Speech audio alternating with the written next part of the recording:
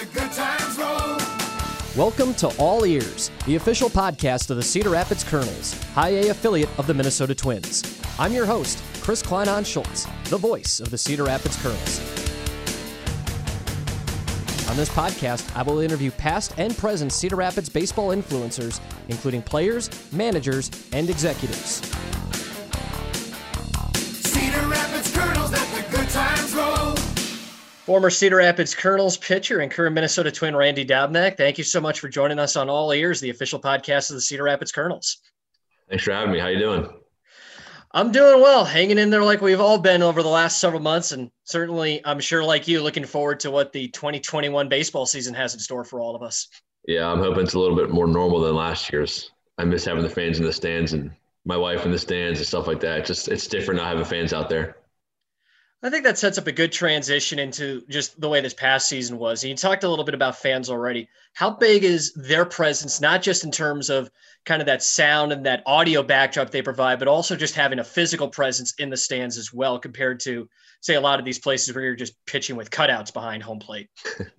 Yeah, having the fans in the stands, it just creates like a kind of an adrenaline rush. Even if they're like yelling, booing at you, if they're cheering for you, it's always just that all the energy kind of comes towards you. You get a little bit more amped up for each pitch, or I guess if you're a hitter or whatnot, you get a little more amped up for those things. But when I played indie ball in 2017, we actually had a game on either Tuesday or Wednesday with no fans. So that part I was kind of used to, but it's a little different with the indie ball stadium that holds about 5,000-6,000 in an MLB stadium that has 40 plus. But it's definitely a strange time. And naturally, not having fans had to be bittersweet in one way, because arguably your best game of the past season was back in your home area, pitching in Pittsburgh at PNC, having a great game, but of course not having what would have been dozens, if not hundreds, or maybe even thousands of people that knew you in the ballpark. Just what was that experience like for you? One, the angle of not having the kind of people that you would normally have at the game for you there, but also just having a great performance in the ballpark you went to so much as a fan growing up. Yeah, my whole entire childhood, I grew up going to Pittsburgh Pirate games. I was 20 minutes from the field. Every summer, I spent all my money there that I made, doing whatever. And then just to have the opportunity to get the pitch there was just, really just humbling. It's really exciting for me and my family. All my friends and stuff growing up, we go to games and joke around, be like, how cool would that be, to pitch out there on a mound, especially the one at PNC Park. And, that dream came true for me. And like you said, I had a pretty good game that day. It sucks that we can have fans and stuff there, but I had hundreds of people, reach out to me via text or, Instagram, social media DMs. People called me, former teachers, friends from high school. If we could have had fans, there probably would have been at least, 100, 200 people there that I guess probably more than that I would have known. It would have been like a whole entire section just cheering for me. So that would have been pretty cool, but hopefully the opportunity comes up again, in the near future, and we'll see what happens. As someone who's been to a handful of major league ballparks, but never to PNC or Three Rivers before it, what from your experiences would be a good way to describe just how unique those stadiums are? Yeah, I actually went to the very last game at Three Rivers, and I went to the very first game at PNC Park. I don't really remember much of the experience. I think I guess it would have been 5 or 6 at the time. But we have pictures from it, and it's just kind of unique. Growing up, my family, we'd always go to opening day at PNC Park every year, and that happened every year until I went to college. And then, I could really get away from college baseball to go see, opening day and whatnot. But just the opportunity to go out there and pitch is awesome. But PNC Park is it's beautiful. There's not really a bad seat in the house. If you sit behind the plate, you have the whole entire backdrop of the city. If you sit in the left field bleachers, where I normally sat because they're always cheaper, you can still see this way. You can see the whole entire city. And just everywhere you go, there's always a great view. Sit in the outfield, you can sit wherever you wanted to sit. It always had a great view of the field, the stadium, and just the whole entire downtown area that I grew up in. So it's just it's an awesome place. And of course you get the sea shanties and other jingles on the organ, right? Exactly. Now, you had this winding road into pro ball. You pitched collegiately at Alderson Broaddus University in West Virginia. Then you end up with the Utica Unicorns of the United Shore Professional Baseball League. And you kind of touched a little bit on it earlier with the fan situation that you had for those early week games, but how unique was that USPBL experience to start your pro career? Well, the other reason I got into that league is because the coach, Jim Essien, former big leaguer for a long time, former, manager for a while. I played with his son my first year of college, Dan. He was our catcher. That's one of our conference tournaments. I think it was my freshman year. We were all at the dinner, and he was like, "I want you to come play for me after you graduate." And at the time, I was like, "All right, yeah, that'd be cool." And then so on and so forth. The draft came around after I graduated. Nothing happened. And then that same day, he called me up and said, "Hey, we got a spot for you." And the next day, I left and went up there. But the USPBL is pretty awesome. I mean, they sell out every single game that they can, except for obviously the 1 or 2 games during the midweeks. But they sell out 5,000-6,000 every game. They have fireworks. They have live bands. A lot of interactions with the fans, which I thought was a pretty cool part. Because where I went to school at Alderson Broadus, we didn't really have a lot of fans. It was in the middle of a mountaintop in the middle of West Virginia. So most of it was, friends and family and students, and that was about it. But getting my chance to play in front of a lot of fans is pretty exciting. Like I said before, they bring all the energy to the game. Up there, it's like there was only 4 teams. We all played the same stadium, so I'm not really sure if each team had their own specific fans or if it was just a bunch of baseball people going out there cheering for just to watch the guys play. But my experience and my time there was pretty awesome. I was there for about a month and a half or so, and I had a great time. All the guys, everybody that goes there, they're always just like, they're chasing a dream just like I was. And my dream came true. And for some of those guys, things didn't happen the way they want them to, or some of them are still out there playing, got signed, playing affiliated ball and stuff like that. So it was a great time. What do you remember about kind of the end of your time there and how the Twins were able to reach out and ultimately sign you to be a part of the organization? My last start there, I actually ended up throwing a complete game. I think it was 2 runs. I think one of them was a home run. There might have been both. I'm not sure. But the whole game, I was just, I was in control. That's how I've always been. I like to throw lots of strikes, and I hate walking people. So if I walk somebody, you might see me get a little upset with myself. But they had never reached out to me. I had never heard of anybody from the Twins talking about me, talking to me, or talking to coaches or anything like that. Even in college, I had some teams reach out to me, but it was never the Twins. And then I think either the next day after that start or the day after that, I got a random phone call from some random number in the morning at my apartment. And I always answer random numbers just because you never know. And sure enough, it was Brad Stiles from the Twins, who was a former director. I can't remember what he does now with the Twins. I think he's still in the organization, though. And long story short, he was like, "Yeah, we love what you do. We want to sign you." And the scout that signed me, Billy Milos, he works primarily with indie ball leagues, the Frontier League, the USPBL. They signed a lot of guys out of the USPBL. But he saw me. I think he saw videos on YouTube of me pitching. Never came and saw me in person. I guess he called people that work there, and I guess they gave him the backstory of me and how I am with my character and all that stuff. But after that phone call, I walked into the living room with my 3 roommates. I was like, "Well, guys, I'm no longer playing with you guys. I signed with the Twins." And they're like, "What?" And they all get pretty excited. My my fiance at the time was supposed to fly out. She was getting on a plane. The plane was boarding when I called her. I FaceTimed her. I said, "What are you doing?" She's like, "About to get on the plane." I was like, "Okay, well, when you get here, we're going to cancel your flight home because I'm going to drive you home because I have to go to Elizabethton, Tennessee." She's like, "What?" I was like, "Yep, I just got signed by the Twins, and that's where the rookie ball league's at." So she flew in, and we ended up driving home. I dropped her off to her dad, and I continued going south.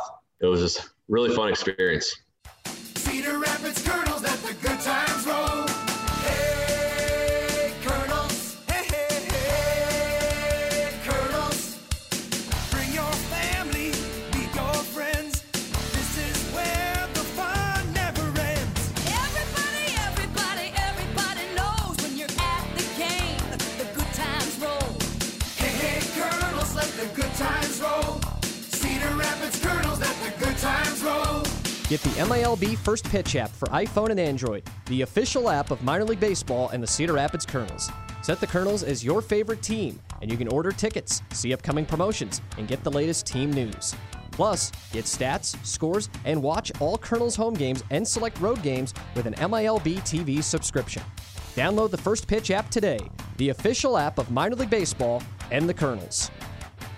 Follow the Colonels on our social media platforms, including Instagram, Twitter, Facebook, LinkedIn, and YouTube. Hey, hey, Colonels, let the good times roll. Cedar Rapids Colonels, let the good times roll. You go from Elizabethton and ultimately, of course, get to the big leagues from there. In the interim, you were with Cedar Rapids longer than I think any other minor league affiliate, a little bit at the end of 2017 and then all that 2018 series. Just what do you remember most about your Cedar Rapids Colonels experience? Well, my first experience was in 2017, like you said, when I got called up from E-Town. I think after like a month or so, I made one start and then the playoffs started. But my first experience was actually walking through the tunnel. I got there during the game, obviously, so I changed in my uniform and walked up out of the tunnel. And that was like my first experience playing like a bigger stadium like that. So at first I was like, this is the coolest thing I've ever seen in my life. And I cannot remember who was pitching, but I think it was some dude was throwing like 95, 96, just like slinging gas. And Royce Lewis is up the bat. And, you know, he would just been the first overall pick that year. So a lot of hype around him. And I got to see him play. The first thing I saw was that dude was coming out slinging, you know, mid to high 90s, and Royce turns around, puts a triple in the gap. And I was like, I guess this kid's pretty good. But overall, I mean, I enjoyed my time there. Like I said, I was there for like basically a full season plus a month or so. That's probably more than half of where I was all the other places. My time there was awesome. I mean, everybody I met was always good people, teammates, coaches, staff. They were all working together to help guys get to the next level. And they weren't biased towards anybody. So they had Royce Lewis, number one prospect or number one overall draft pick. Then they had me, some indie ball, right-handed guy wearing glasses, going out there and pitching looks like he's a homeless guy or something like that. But they worked with me just the way they worked with him. And I think a lot of the staff that was there when I was there, they've also moved up the ranks. And that's just based on, you know, their character. You know, they work with everybody from A to Z the best they can to help improve them. And things worked out for me and things worked out for them. For staff, you had Tommy Watkins as a manager and JP Martinez as a pitching coach for that little bit of 2017. You had Toby Gardner managing in 2018. And that was the first year where the Twins were experimenting with having multiple pitching coaches. So you had Sidney Bayo and Justin Willard for that 18 team. You know, I'm sure all had an impact in some way, but was there one of those five that really stuck out in terms of someone who really helped you in terms of your pitching and your mindset and helping you eventually move all the way up to the big leagues? Yeah, well, I mean, they all played a big factor in it, but I think the main one was probably Justin Willard. He's the one that kind of showed, like, he was an analytical guy, and when I first got there, I wasn't really a big fan of all that stuff because they basically told me that all pitches were, like, below average, but I was like, I'm going out there, I'm throwing 7 innings a game, getting outs, and winning a ball game, so I don't know what the deal is. But he actually ended up showing me the one-seam sinker grip that I throw now. Towards the end of 2018, he showed me in a bullpen one time, and I played catch with it a little bit, and then I threw it in a bullpen, and then like a week and a half later, I was throwing it in games. And at the time, it was okay, but I kind of just kept working with it, and he would give me feedback on the Rapsodos and all that stuff. So I kind of just took that with it and ran with it, and it's gotten better and better since. And I think that's one of the main reasons why I received the call in 2019 to go to the big leagues. In that 2018 season, what really stands out, whether it was games that you pitched or just other games that you were there for in terms of memorable moments from that season? My favorite part was when I think it was 2018, we made the playoffs, and we ended up having a doubleheader game. And I got to throw, I think I threw the first game. It was like if we lost, we would have played the second game. If we won, it was over. I got to throw the first game. I actually ended up throwing my very first shutout. It was a seven-inning shutout, obviously, but I thought it was funny because the whole season, I'm always trying to go out there and throw shutouts. And I have every game where like one run randomly happens. And I finally got my first shutout. And, of course, it does really count because it's the postseason rather than the regular season. But, yeah, the team that year was just – they were awesome. Everybody was awesome. They all worked together. Unfortunately, we didn't win the whole thing, but I thought we had a really good chance. And you kept the first round streak going. The Colonels have been consistently at least getting into that semifinal level. And, of course, with that shutout to finish the opening series, you were a big part of that. And then all of a sudden 2019 happens and you start from Fort Myers and you end up going to Minnesota. Do you have to pinch yourself thinking back and just thinking how crazy a move that was to go from high A to the majors in 1 year? Yeah, it was absolutely insane. My wife still doesn't really understand what's happening. She'll we'll be sitting here randomly on the couch and she'll be like, do you realize that like you're in the big leagues? I'm like, I don't know. I'm just here. I just throw the baseball. They make the decisions. But yeah, 2019 was wild. When I first got to Fort Myers, spring training, I told my wife, I was like, I'm just trying to break camp, hopefully with Fort Myers. Hopefully I don't start in Cedar Rapids again like I did. Because I figured the kind of the way it works is like you play, low A for a season, high A for a season, double A for a season, move up slowly. So that was kind of my plan going into spring training. And sure enough, I broke camp with Fort Myers in my first month there in April. I threw pretty well. And my wife was like planning on coming down. I was like, yeah, I figured I'll probably be here the whole year. So you can come down whenever you want and all that stuff. And then after a month, I got sent to Pensacola. I was like, okay, this is kind of cool. I got to Pensacola. I actually went there. I went to Pensacola Stadium. I forget how many years prior, but me and my pap went to Florida and we actually went to a game there. And I thought that stadium was pretty awesome. So when I found out that the AA affiliate with the Twins was Pensacola last year or 2019, I was like, man, that'd be awesome to play there because I remember the whole atmosphere there. They have great fans, great crowd, great stadium. It's right on the water. Pensacola's great. So I got sent there. I thought that was the coolest thing ever. And then about another month in, we were on the road, and I think Tennessee Smokies, I can't remember where that's at, but we were on the road for like a 2-day road trip or something like that. And so I packed lightly. And then after the first game that night, I got the call in the hotel room. It was like, they were sending me to AAA for like one start. And I was like, okay, that's kind of cool. I told my parents, like, I don't really know if it's permanent or if it's just like a spot start. And it was originally supposed to be a spot start because somebody got hurt. And then somebody else got hurt. I ended up being in AAA for about almost a month with two outfits the whole time. So I'm doing laundry every other day. And these guys are probably like, this guy owns no clothes. He's wearing the same stuff. He's dirty and all this stuff. But actually, Jay Greed offered me some clothes. But I said no because my wife and her mom had actually went and picked up some clothes from like the local Gabe's thrift store or something like that. And they shipped it in a box to me.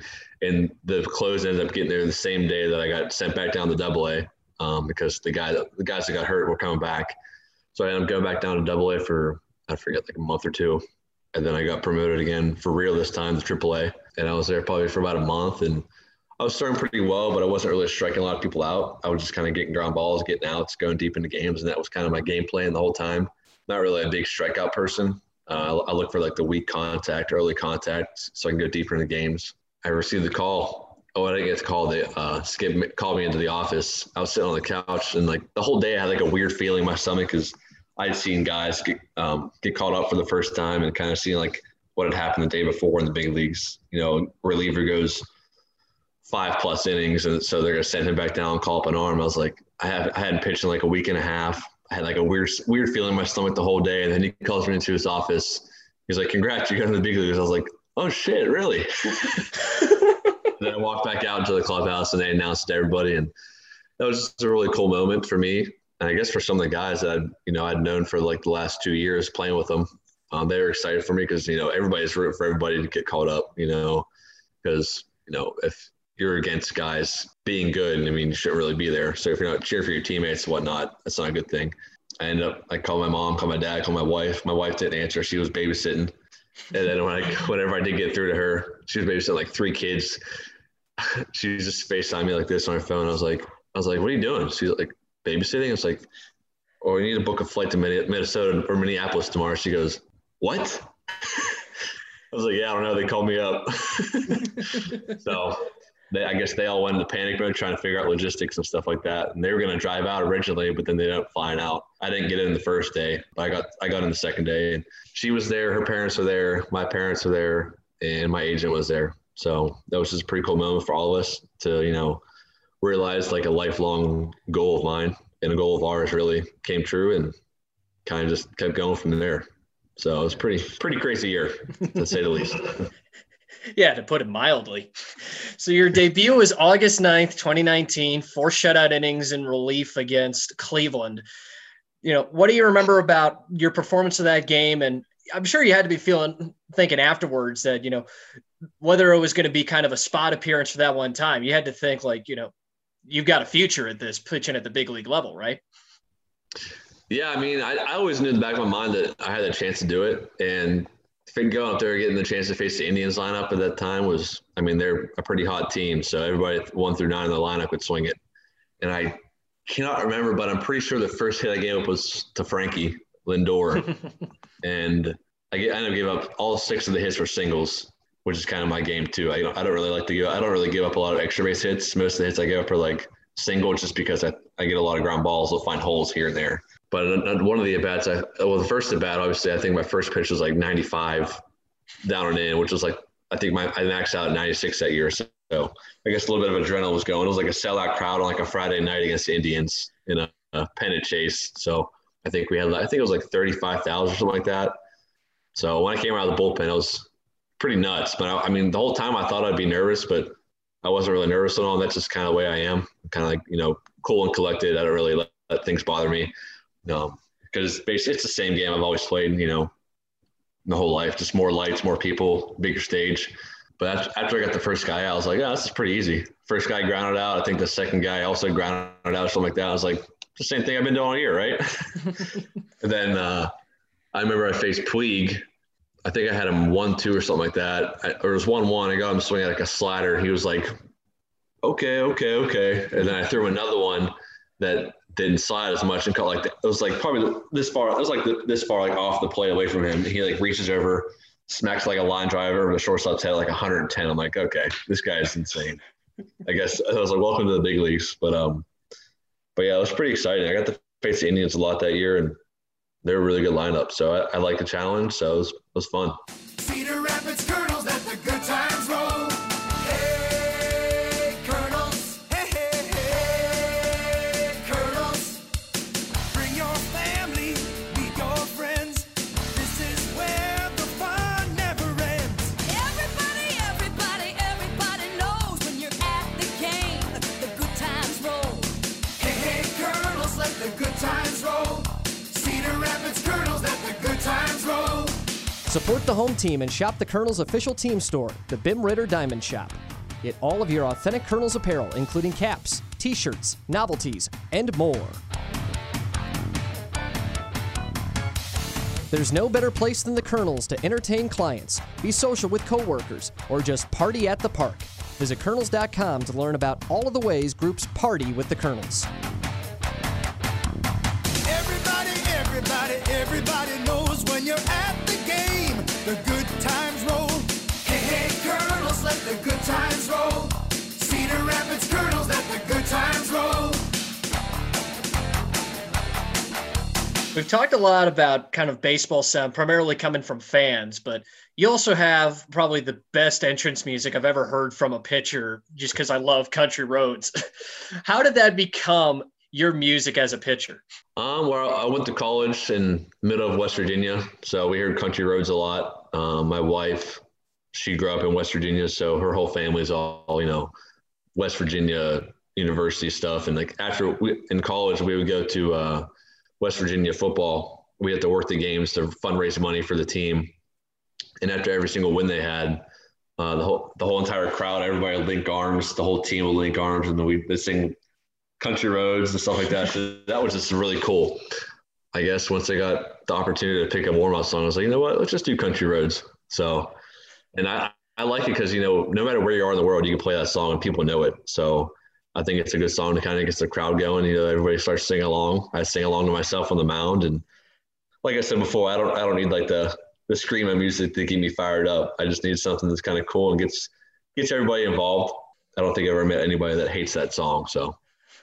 Nobody knows what it means, but it's provocative. So, I mean, that song's been your first and only. You haven't had anything other than Country Roads in your career then, right?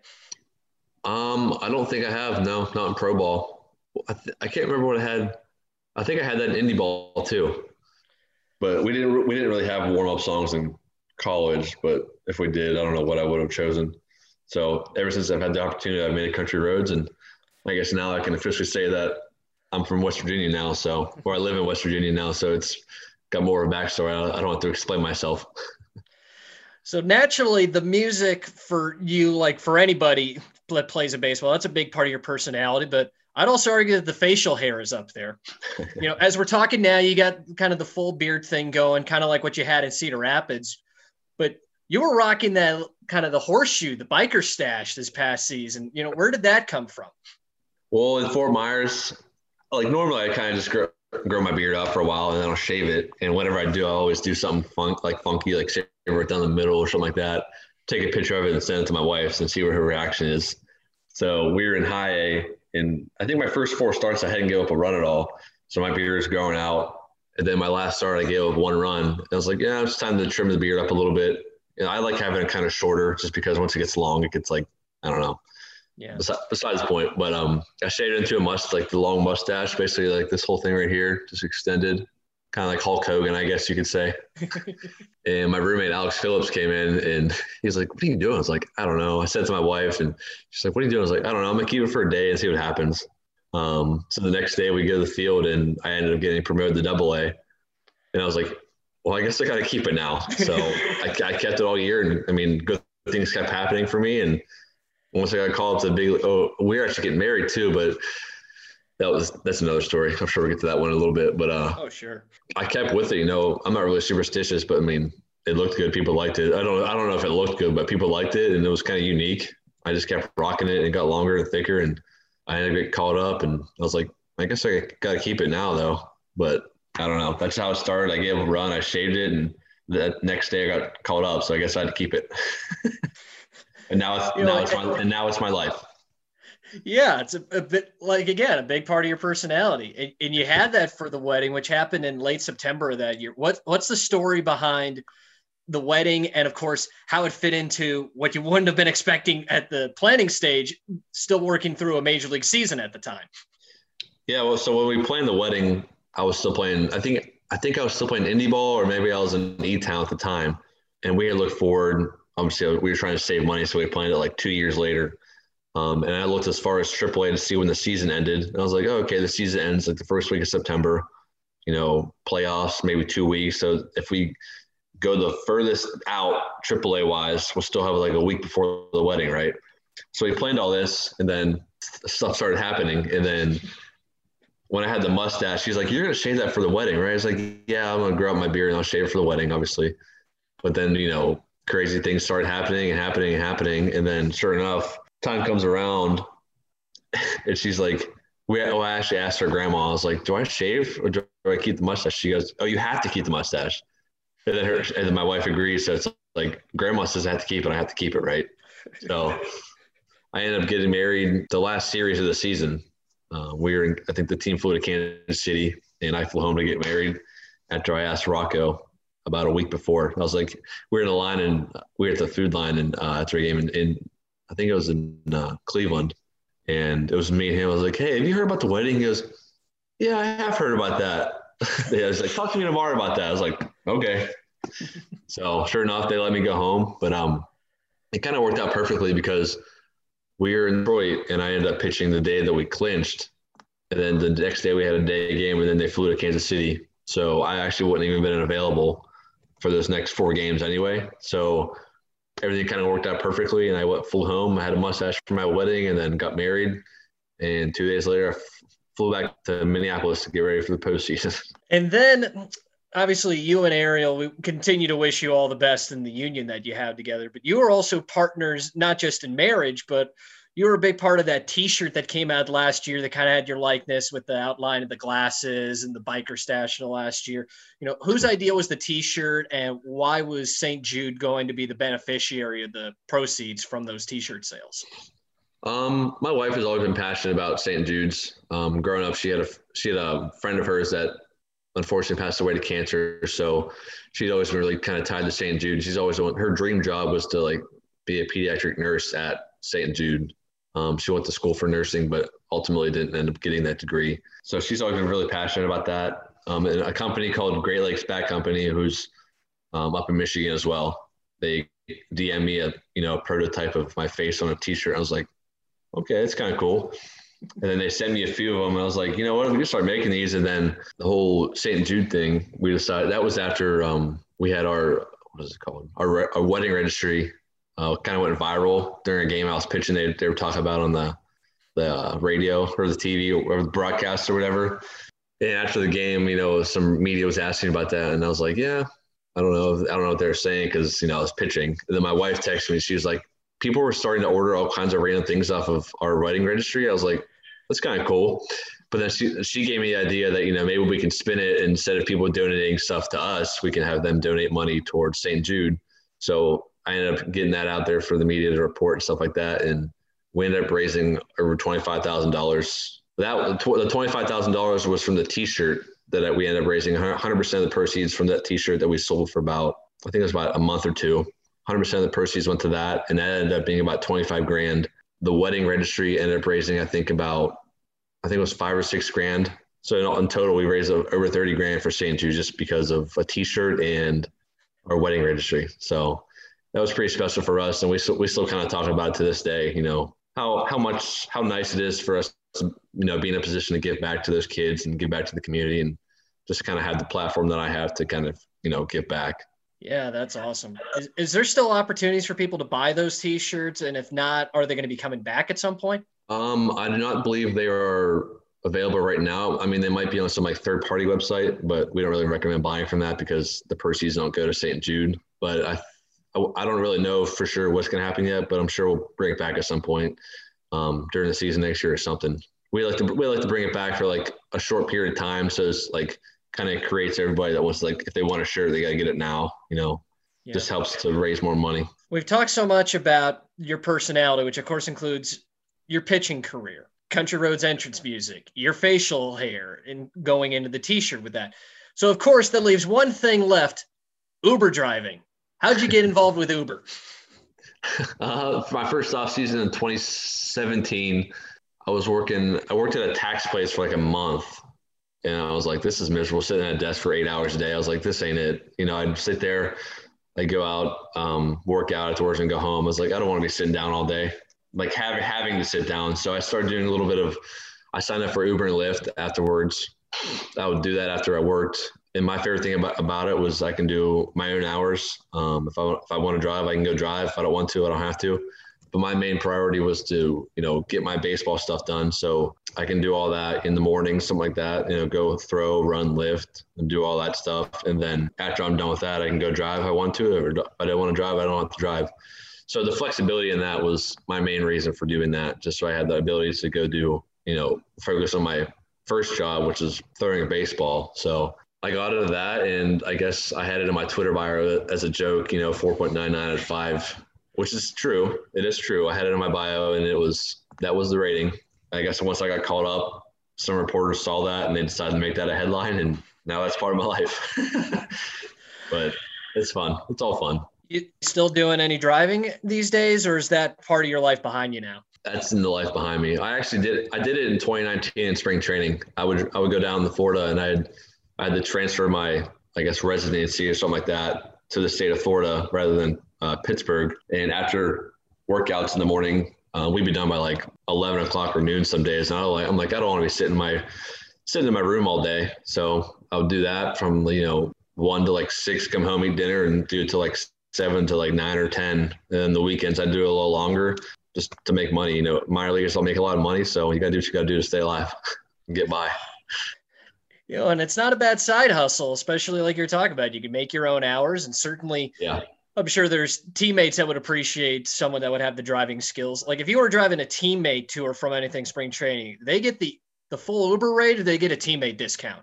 I had a lot of guys that would, you know, if they were going wherever they're going out to eat or something like that, or going to the bar, they'd text me, and I'd be like, all right, I'll be like, if I was already out driving, some of them would also text me to pick up food and stuff like that. So I'd go pick up food and bring it back. And I wouldn't really tell them what to pay me. I would just kind of hope that they would give me, you know, at least whatever the cost would have been.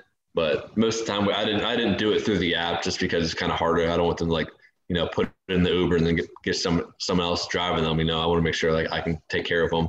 But yeah, I had a lot of guys that would text me and ask for rides or ask me to pick up food for them. And I'd go ahead and do that, and they tip me accordingly. You're a good man, Randy Dobnak. Thanks so much for joining us on All Ears, the official podcast of the Cedar Rapids Colonels, and good luck to you and the Twins and what we hope will be a as close to normal as possible 2021 season. Thanks, Chris. Thanks for having me. Cedar Rapids Colonels, let the good times roll.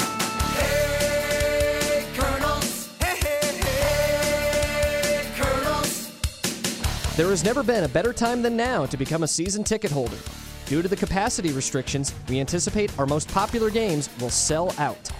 Being a season ticket holder guarantees you tickets to the biggest games and our most popular theme nights and giveaways. The Colonels will allow fans back to the ballpark for Colonels games this season. The Colonels will continue to require face coverings and practice social distancing. Get your season tickets today.